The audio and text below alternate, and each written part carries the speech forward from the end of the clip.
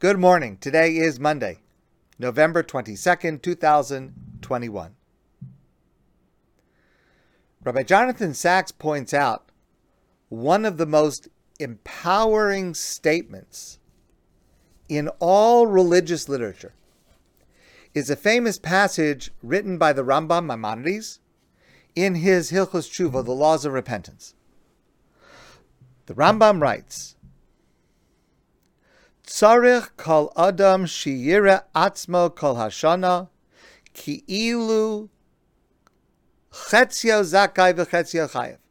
A person should look at them all year long, should look at themselves all year long, as if I am right on the line between majority of sins, majority of mitzvos. I'm right on the line. It's equal. The score is tied, which means chata chet echad, if I commit a single sin, harei hechriyes atzmo ves kol ha'omo kulo l'kav chova, I will cause myself to lose the game, to be consigned for ill. And since everybody in the world is also on the edge, so my one action that pushes me the wrong way over the cliff pushes the entire world over the cliff the wrong way. V'garam lahashchasa. And my single action can cause destruction to many other people. Asa mitzvah achas. If I do one mitzvah, that's it, one single mitzvah, because remember, the score is tied. It's the bottom of the ninth. One mitzvah, harei hachriyas atzmo, I have then pushed myself into the winning column with that one action, ves kol holam kulo l'chav zkulos, and the entire world, because remember, the entire world also was tied at the bottom of the ninth. And so my one action redeems my entire life and has the potential to redeem the entire world. V'garam lo v'lahem teshua v'atzola. It can cause for me myself, but for the entire world, redemption and salvation. It's incredible. It's an attitude that is so much at odds with the way most of us seem to look at the world, especially when we are faced with these gigantic problems: racism, climate change, so many other problems that seem so big. And even if we are sympathetic to the cause, even if the problems bother us and we want to do something, but so often we think to ourselves, but I'm just only one person. Even if I would take an action, what good would it do? There are over 7 billion people in the world. How can my one action possibly have any impact? I'm a grain of sand. I am a speck of dust in the universe. What point is there to me engaging in any of these big issues, these large questions, these challenges that face all of humanity? But the Rambam says, no, that's not the right way to look at it. The Rambam says that, yes, my single individual action can make all the difference. And our Parsha shows it to be true in the following way. As we learn about the narrative of Yaakov's sons, we see the rapid rise in tension between his children. Yosef, who is the 11th son, is Yaakov's favorite. Yaakov, the Torah says, loved him more than the other sons, which is a recipe for disaster. The other brothers were jealous. Yosef had these dreams of grandeur that the other brothers were going to have to bow down to him and serve him, and that certainly did not make them like him anymore. Yaakov gave Yosef this beautiful multicolored robe, unlike all the other brothers, and it was just a visible reminder of the and cause of the jealousy that they had. And then there was a moment of opportunity. The brothers were far from home. Yosef appears in the distance, who was sent by Yaakov to see how they're doing, but their envy and their jealousy and their anger reach a boiling point, and they all decide, here comes the dreamer, we will kill him. It's hard even to imagine how it's possible for brothers to say such a thing. We'll kill him. Only one brother disagreed. Reuven, the oldest brother. Reuven knew what they were suggesting was wrong, and he protested. And at this point, the Torah does something absolutely remarkable. The Torah makes a statement that is not true, that the Torah knows is not true, but it makes the statement anyway. Listen to the words. Vayishma Reuven, and Reuven heard what the other brothers were planning to do. Vayatzilehu miyadam, and Reuven saved Yosef from their hands. Reuven rescued Yosef so that he would not have any danger, so that nothing bad would happen to him. So that when Reuven realized the brothers were plotting against their younger brother Yosef, it was wrong. Reuven acted and saved, rescued Yosef. Now, the problem is we know that that's just not true. Because the next lines describe to us that Reuven realizes that all the other brothers are against him. He comes up with a strategy. He says to the other brothers, I'll tell you what, let's not kill Yosef right now. Let's just put him in a pit for a little while, and then we'll see what's going to happen. Reuven's idea was, let's just delay this a little bit. I'll get them to calm down, and eventually I'll be able to rescue Yosef. For some reason, Reuven leaves for a while. And while Reuven is away, the brothers take Yosef out of the pit and sell him into slavery.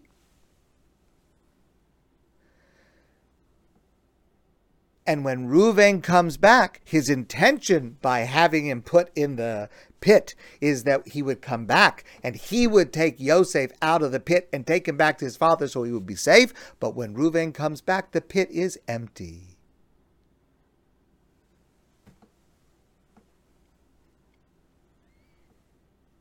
The pit is empty. Yosef was not murdered, but he was sold into slavery.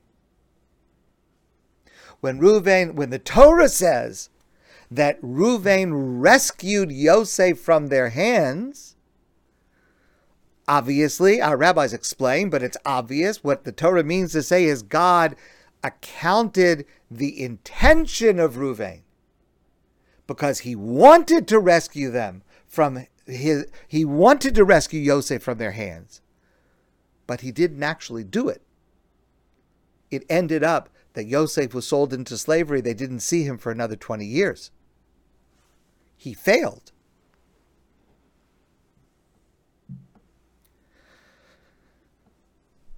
On this, the Medrash says, our rabbis teach us something that's just incredible. The Medrash says, if only Reuven had known that God would write about him, and Reuven heard and saved him from them, he would have lifted Joseph bodily onto his shoulders and taken him back to his father immediately. What does that mean? So think for a moment what would have happened if Reuven, who saw that what the brothers were about to do was wrong, who protested against harming their brother, who took an action to try to rescue Yosef. Imagine if he had been successful. Imagine if he had just said, boys, this is wrong. We're not doing it. He would pick Yosef up, put him on his shoulder, walk back to their father's house. What would have happened then? Well, it's most likely what would have happened then is Yosef would not have been sold as a slave. He would not have been taken to Egypt. He would not have been working in Potiphar's house. He would not have attracted Potiphar's wife. He would not have been put in jail. He would not have interpreted the dreams of the butler and the baker. He would not have done the same thing for Paro 2 years later. He would not have been made a viceroy in Egypt. He would not have brought his family to stay in Egypt. Literally, the action of one person, Reuven, or rather the one inaction of Reuven, changes the course of Jewish history forever. If only Reuven had known what we know.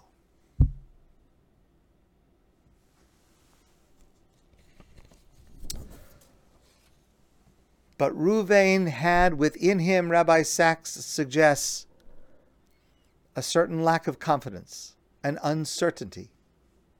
And at the critical moment,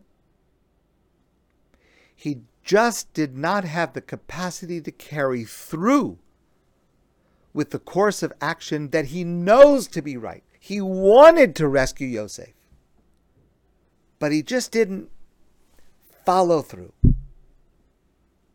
He begins well, but does not drive the deed to closure. Rabbi Sacks writes, "It is impossible not to recognize in Reuven a person of the highest ethical sensibilities. But though he had conscience, he lacked courage. He knew what was right, but lacked the resolve to do it boldly." If only God had known.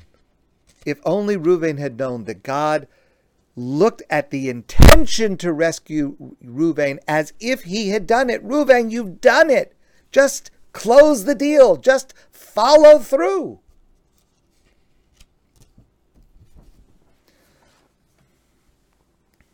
A single action, a single inaction, and the entire course of Jewish history has changed. My grandfather used to tell this story out of a parable. A coal mouse asked a wild dove, "Tell me the weight of a snowflake." "Nothing more than nothing," was the answer. "In that case," the coal mouse said, "I must tell you a marvelous story. I sat on a fir branch close to the trunk when it began to snow, not heavily, not in a raging blizzard, no, just like in a dream, without any violence. Since I didn't have anything better to do, I counted the snowflakes settling on the twigs and needles of my branch. Their number was exactly 3,471,952. When the next snowflake dropped onto the branch, nothing more than nothing, as you say, the branch broke off."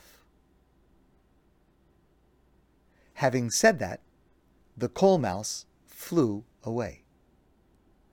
The dove, since Noah's time an authority on the subject of peace, thought about the matter for a while and finally said to herself, "Perhaps there is only one person's voice lacking for peace to come about in the world."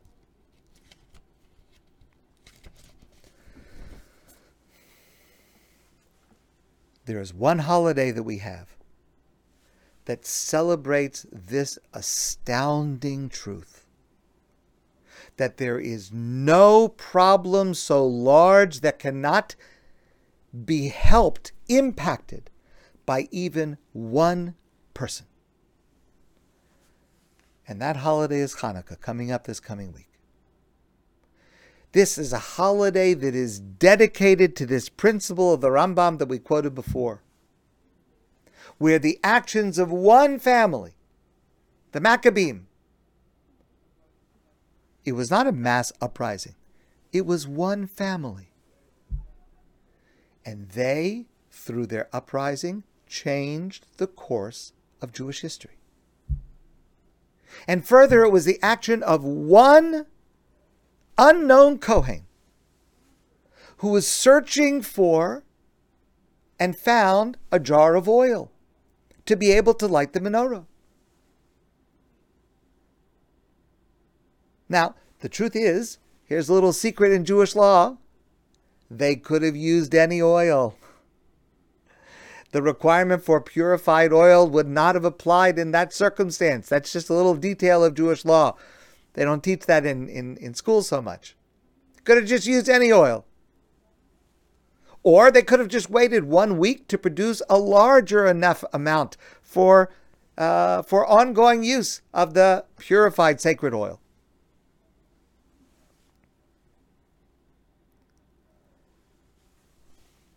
But he decided, there's enough oil for one night. I'm lighting the menorah tonight. One action of one Kohen, we don't even know his name. And that led to the miracle that one jar of oil, enough for one night, lasted for 8 nights, indicating that God's presence rests among the Jewish people. Keep in mind that miracle is not just a trick of how much light. It's not like, we make the jokes today about the iPad battery. It lasts only enough battery for one night and it lasts 8 nights. But it symbolizes, it represents that God's presence dwelled among the Jewish people. And each night we light the menorah. Each night, every year, we recreate that moment. It is that moment. We should see ourselves as that unknown single Kohen lighting that light, where one action of one person changes the world.